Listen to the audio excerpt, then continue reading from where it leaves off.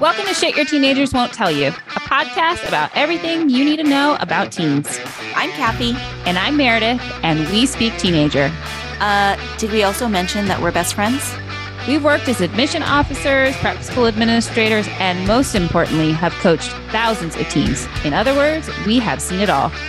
So join us every week as we give you the lowdown on all the shit your teenager isn't telling you. Because trust us, there's a lot of it. And if you don't know what to do with the teenagers in your life, don't worry, we've got your back.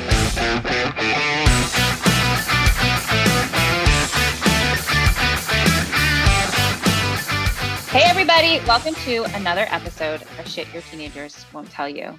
And today's guest, we have a guest today, a very special guest, very excited, is our very good friend and former colleague, John Burdick.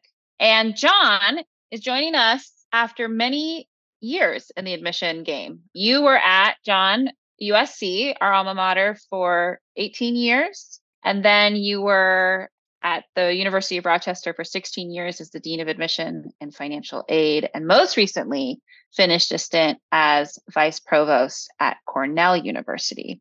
And so in addition to these pretty significant admission roles for quite a long time, you've seen a lot of changes in the admission landscape, and we're pumped to kind of get your take on all of those changes.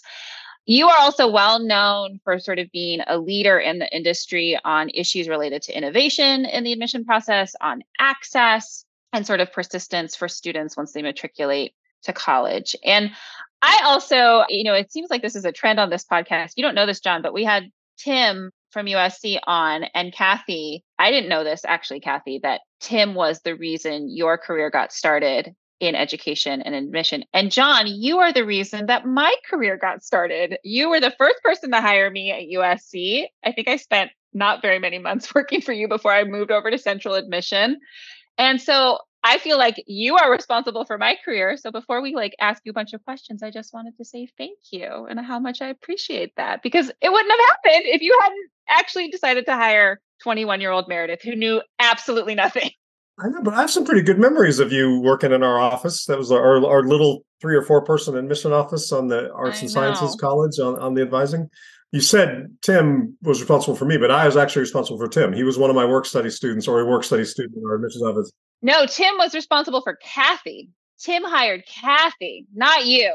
Oh, I see. So we've got a downline going on here. Okay, great. Wait, so you hired Tim? I didn't hire him, but I had been on the East Coast as a regional representative for USC. And when I came back, Tim had been hired as a work study student there by one of the employees reporting to me. So I was aware of him as a skinny kid running all over the place from Wisconsin, which I've never failed to remind him of every time I've met him since. It's like, yeah, you.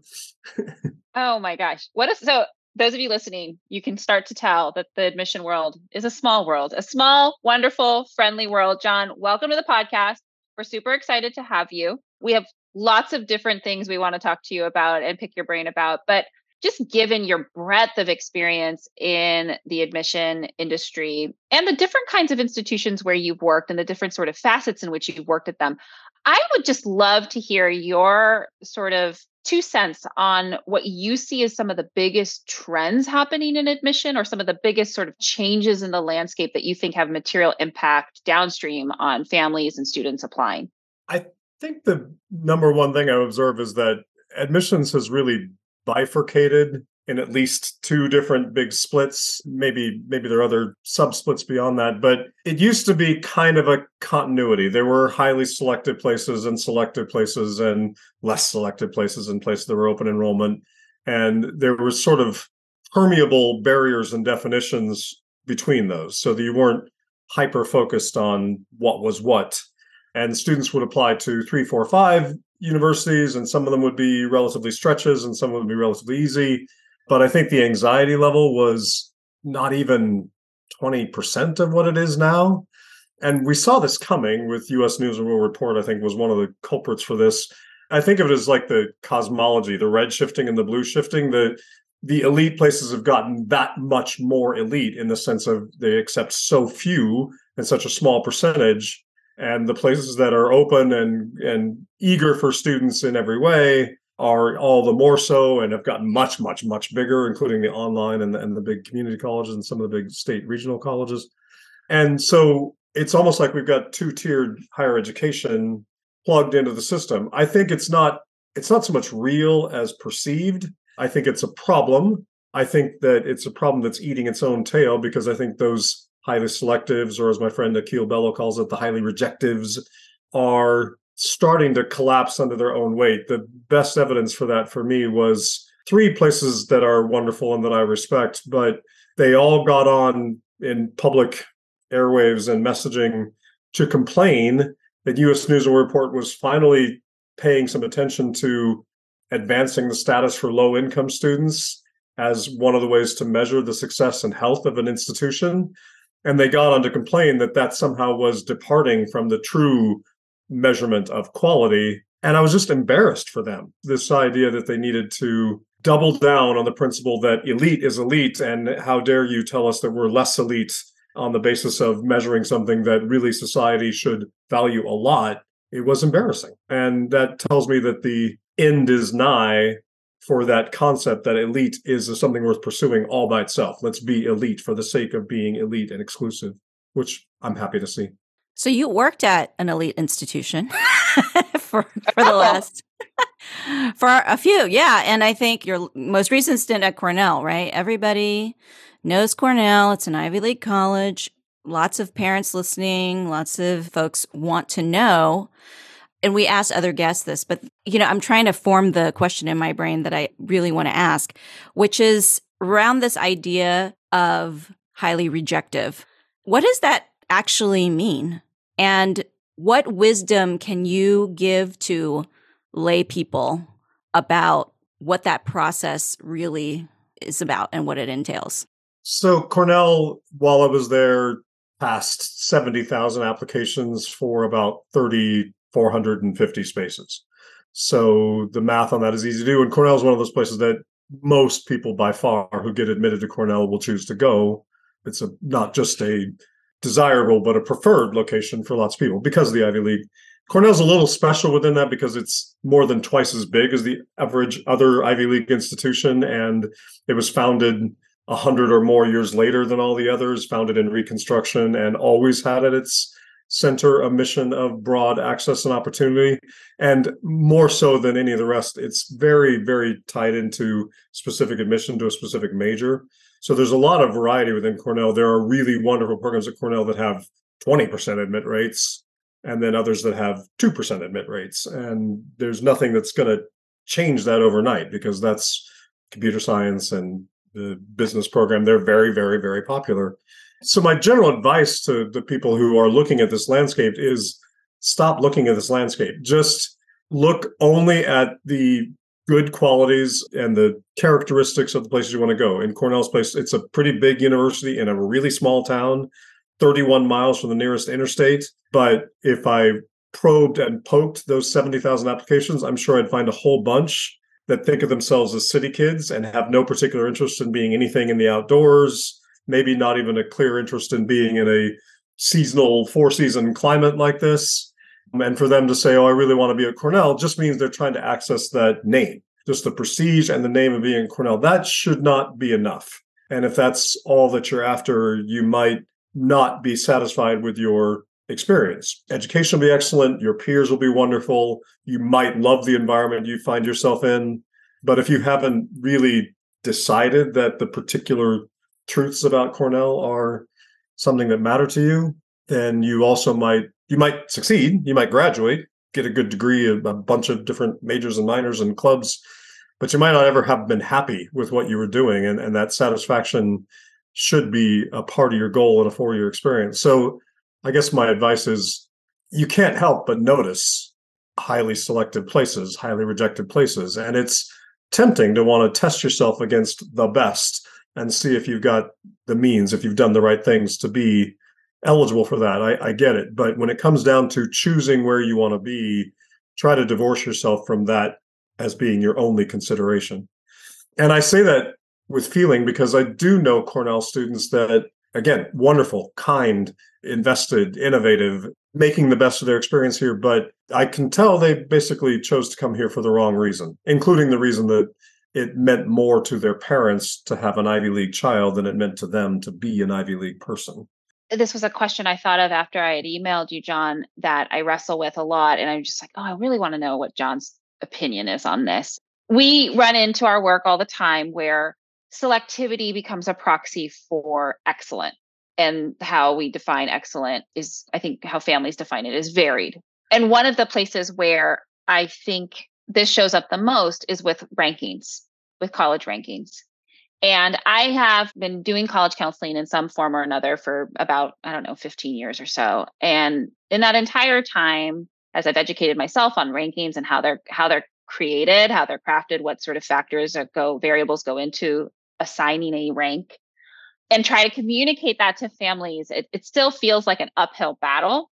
It still feels like on one hand, I don't blame families. I think when you're starting to, nothing about the process and you're like, hey, who's got good engineering, right? That's a really easy and convenient place to turn. So the question to you is, I'd love just your thoughts on rankings. What would you want families to understand about rankings in terms of how they're crafted or created, or the significance they should or should not place on them?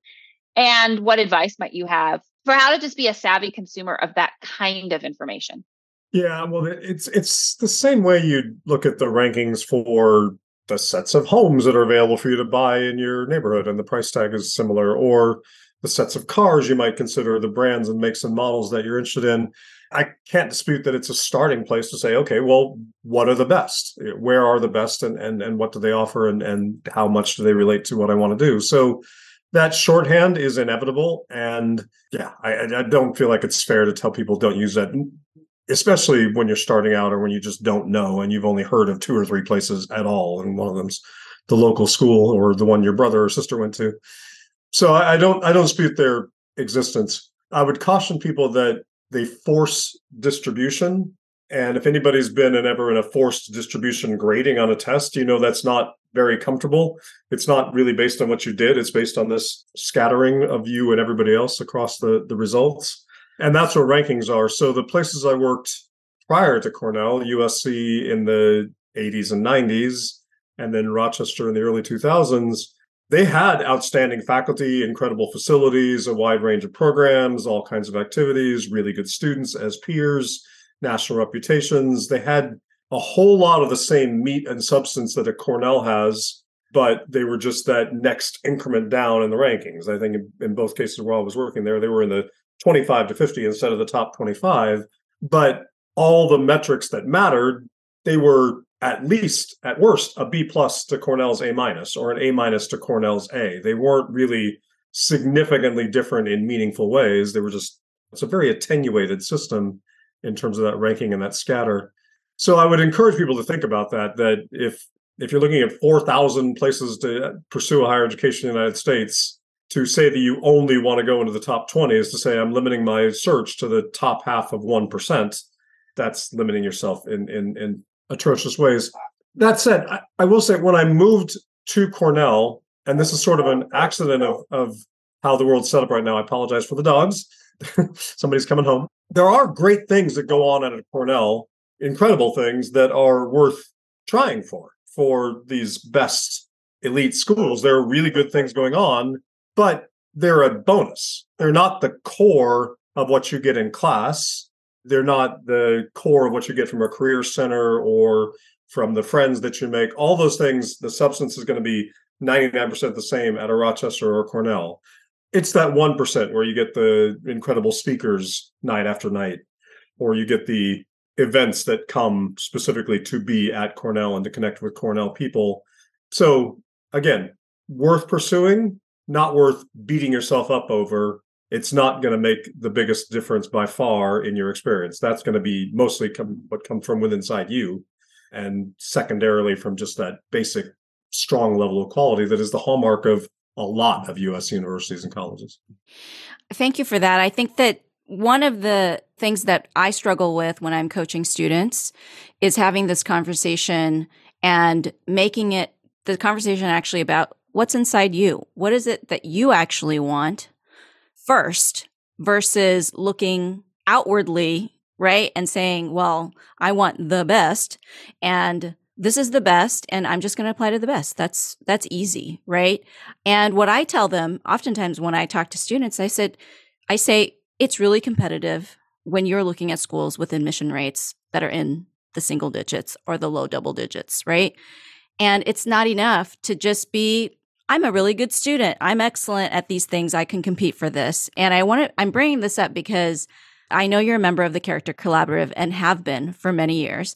And I'm curious to know your feelings around the role that character plays in the admissions process and beyond that in students' lives and how they approach this entire process of looking at colleges and thinking about who they are and who they want to be in this world.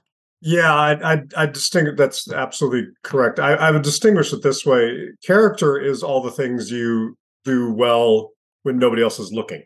You're not doing them for the immediate benefit and reward and the recognition and the achievement mindset that seems to animate so much of what people otherwise think they need to do to get into a good college. So it takes character to be a player on a team that succeeds when you're not scoring the goal or throwing the game-winning pass. That's different than what it takes to be the star tennis player or the star opera singer in an environment. And so you see character through things like team participation, collaborative projects, signing on to a research venture because the research itself is interesting and meaningful, rather than going and paying for the opportunity to be listed co-author on what's not really a particularly real research project. So, and character shows up in things that have almost no reward in the college admissions process, and the Character Collaborative has been trying to change that, like taking care of younger siblings at home so your mom can keep her dental appointment. The things that you wouldn't think you belong on a resume, but genuinely belong as a definition of who you are and what matters to you. At the highly, highly selectives, if part of what you're thinking is, okay, how do I demonstrate character in a way that's going to matter to them? Unfortunately, I think the best truth of that is effortless. In other words, you're just stating the truth about who you are and what you do and what matters to you, and hoping that that engenders an understanding among the readers on that campus that this is evidence of good character. Character won't work if you're shouting, look at here, look at this demonstration and evidence of my good character. It's almost like you completely destroy it the moment you try to do that. It's revealed more in how other people look at you and approach you and respond to you than it is about anything that you do. I'm gonna always come back to the things we were all taught in kindergarten, but it's so buried by the time we're in 10th grade and completely lost by the time we're in 12th grade. If you're just aiming to do the right thing, which can include the joy of the things that you do for yourself and the things that you're good at and the things that make money and the things that are big picture questions for the world, if you're aiming hard at doing those right things, let the actual representation of what those things are take care of itself. You don't need to package yourself if you know that you've been doing the right, best thing that you could do at any moment all the way along. And I've got friends who are hardworking private school counselors and independent counselors, and I know that sense of let's package this up, let's tell this story is an important concept. But boy, if the story isn't fundamentally sound at its root, then all the dressing in the world, it's probably not going to fool a Cornell reader. Amen. And especially if it's a just sudden change in your life. I always make fun of the students who go out for cross country their senior year and then fake an injury because they just wanted credit for being on the team to be able to fill that line item on their application resume. It wasn't because it's something they really wanted to do, and vice versa. The integrity. You're preaching to the choir. I know. Yeah, I know. It's such an important point that I want to underscore that Kathy and I say all the time, but I think sometimes it's much like when we say something that a child's parent says, they hear it differently from us. And I think when you say something coming straight from the mouth, so to speak, it's heard differently. But I think really we try so hard to talk about integrity and values. And if your activities in high school are a natural extension of what matters to you, and you have some capacity to explain why it matters to you, then you're in good stead, right? And it makes me think about, so we talk about values and integrity in the process a lot. And something that's been maybe a pain point around integrity, I don't see it as a pain point personally, but rather something to be curious about and work with, is sort of the advent of AI in the admission industry, both sides of the desk, both how might admission offices utilize AI, or will they? I think there's some fear amongst families that all of a sudden the human, whatever remaining human aspect is left in highly selective admission, will be gone away with. And on the other side, I think, we see students. I had a couple of my students, just for funsies, play around with ChatGPT and send me what the writing was. It was so terrible. And a reader who's worked longer than a week will be able to tell the difference. But there's, like Khan Academy has some interesting AI tools that are being, there are also tools being developed in AI, and that I see as there is an argument out there that I think is sound about the way AI could potentially increase access. So just curious to hear your thoughts on the state of AI in the admission process currently, where you see it might be headed, that you think is a good thing, where you think we need to be more cautious, perhaps. It's a big question. I appreciate the question. I'll be kind of absolute about this. No good has ever come from resisting technology. It's here. It is what it is. In this case, there's lots of reason to believe that it's going to continue to get better and better and better. And so the idea that we can duck it or protect ourselves from it or hide it or limit or constrain it in a way that is based on fear and apprehension of its misuse, I think is misguided. I think we can certainly embrace thoughtful uses and training and management of it as a tool. But the idea that we're just going to wall ourselves off from it and say that that's not a thing in the education process is, I think, a horrible mistake. But I'll give two examples related to the ones you gave. On the admissions side, I was out in April or May at a conference here in New York State, predicting to a whole audience that was just flabbergasted and unhappy. I said, admissions offices are going to put this to use. And among the things it's probably going to do, and I was sitting next to somebody not long after at another conference who had worked a long time at UCLA, which hires 400 external readers. My guess is a trained AI taking all the documents and inputs, including the essays and the letters of recommendation, is going to make just as good, actually reliably better, with less noise in the system, a preliminary recommendation about the preparation of that student to go into UCLA as the 400 part-time readers who are working super fast, who are not full-time employees of UCLA, where they are aware of all the nuances and questions on that great institution's foundations and works and needs, who were always just reading closely to a rubric to produce almost a formulaic result and recommendation to go on. That's not really a human process. That's an industrial process in which humans play a particular cognitive role. I think AI will do that work. And I think it will be absolutely fine that it does that. That is not the same thing as humans not taking responsibility for the final decisions that emerge from a process. I think that's still in there. But AIs don't get tired. AIs don't feel like they need a drink on Friday afternoon. AIs don't have built-in biases that are undetectable because you didn't know. I had a great reader at Rochester. He's still there, had him for years. And one of those things was he didn't make Eagle Scout. So he was really pissed off when he read about somebody being an Eagle Scout. He didn't want to say yes to them. Wow. Felt unfair to him. But the thing is, he acknowledged that bias. We talked it through. Other people read the Eagle Scouts also. But you're never going to know when 400 part-time readers are bringing those kinds of biases into the questions. It's too vast an enterprise. AI can do that in minutes, filter and sequence that out and move it through.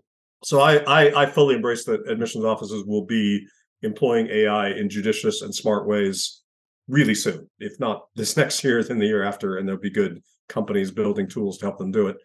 Students, on the other hand, I think there's obviously value in human brains training themselves to write well, to interpret information, to distill that information in a new way, to blend and mix that.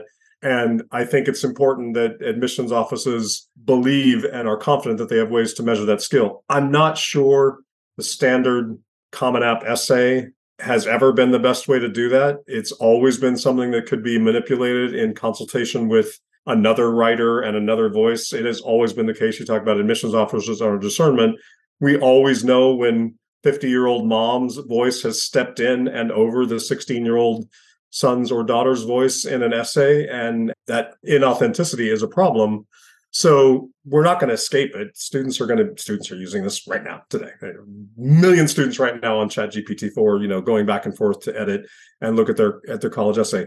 Some of it will come out poorly. Some of it will be adjusted, and students will learn how to manage the information that comes back to them on ChatGPT to produce a good essay. But to me, I think the bottom line here is this is going to devalue the essay. And we're going to have to come up with other mechanisms to feel like we, A, know who the students are, which is the most important function of the essay, and B, have some other confident inputs into how they write and how their thinking translates into writing and vice versa. So I don't know exactly what those are yet. Yeah. I would hope interviews. Interviews is something I've always valued a lot, and maybe that comes back into the process in some meaningful way. I was going to ask you what you saw on that frontier, if anything yet, because if you couple the sort of diminished value or impact of an essay with the decrease in use of standardized testing, it's interesting we're losing tools. Yeah, we're taking tools away potentially, and I'm curious what new tools we would add in. It's starting to feel more European in terms of some of the ways in which, some of the qualitative pieces, if those, that's a sort of distinguishing feature, I'd say, when I work with students applying to US colleges versus abroad. Things are a little more cut and dry abroad. So I'm just curious, interviews, any other ideas on what other tools you'd like to see colleges leverage? I think in the sense what AI taketh away, it can giveth back. When AP moved to requiring students to commit to taking the test in November, and then created a tool for online engagement from November through April to study and prepare for the test, I was sitting in the College Board Middle States, or maybe the AP Council. I worked with them for a while, and I was hearing this news. I said, give me that data. Give me the information about how students intersect with this tool that's available to them in iterative ways, in crash course ways. Are they methodical? Are they engaged with particular subsets of the material in different ways? Because if I know all of that, then the actual result on the test at the end of all this is less important. I'm actually looking at a movie instead of a snapshot of who this student is with respect to this information, this material. And I think we can build more of that iterative gain process into our admissions functions. And we can go back to earlier times in high school and share this out as a more K through 16 process. And if that ultimately gets rid of the let's all jump off the cliff together of SATs or APs or anything like that, and more into we've now got a whole flowering of who you've been in your educational process and your journey. We know what your consistent strengths and patterns are as a learner and your output as a learner, then we can make better decisions, much better guided decisions. But that's a lot of data and a lot of interpretation and a lot of analysis. And I think AI tools can help foster that. I mean, let's get real. Barring those people that are absolutely not going to allow this, 15, 16-year-olds, they're on their phone. And Google and Meta and Amazon, they know a hell of a lot about them. We're going to have to try to be smart in that same way to understand as much as we possibly can about who the students are and how they're approaching us and how that best match is made. Yeah, teenagers, stop spending all your time on TikTok. It reminds me of the mastery transcript language, though. It's this portfolio based. I'm going to that. I'm going to that conference next week, the mastery transcript. Yeah. It's a little pie in the sky, but the technology, when it's actually anchored there, is actually going to make those mastery transcript consortiums priorities much more real and much more useful. I went to one of the first mastery transcript when I was still at Branson. I don't know, it was like 2016. I don't know. It was early days. And everyone loved it philosophically and conceptually. And for those listening, the mastery transcript is basically a sort of movement to reimagine grading and assessment of student performance over time. And so like the Cleveland Clinic Med School actually does this, where they have sort of their med students build over time portfolios of strengths. And it's kind of objectives-based grading versus like A, B, here's a test, pen, paper. It's very cool. If you're into progressive education, it allows more students to show skill more diversely, I would say. But one of the chief barriers at that time that I'd be so curious if AI can help ameliorate was the synthesizing of that data was going to feel too cumbersome to colleges. And so a big barrier for a lot of these preeminent independent schools around the country is we like this philosophically, but how will Yale read this? How will they make sense of this? It doesn't fit or conform neatly into AP test scores, et cetera. So yeah, I'll be curious what you think when you come back to that conference. Yeah, I'm going on behalf of the Council of International Schools because I've been part of a group with them for 5 years now. We're looking sort of what is the next wave of assessment? And technology is driving that in part, but it's also hopefully a broadening recognition that there's way more to each of us as human beings than just our verbal acuity and our math skill at whatever level of training. And frankly, the SAT only measures that level at about 10th grade. So we need better tools. We need better tests that are maybe lower threshold, more gamified, more comprehensive on a wide set of intelligences and skills. And then, frankly, the universities can respond by being more mission-driven and saying, we're not looking for absolute values on this very narrow set of cognitive skills. We're looking for those values we pick and choose to assess at the levels that matter to us. And that's something that gives us the opportunity to communicate not all to go back to the ratings question, we're no longer all communicating on a same linear scale. We're more like a tree.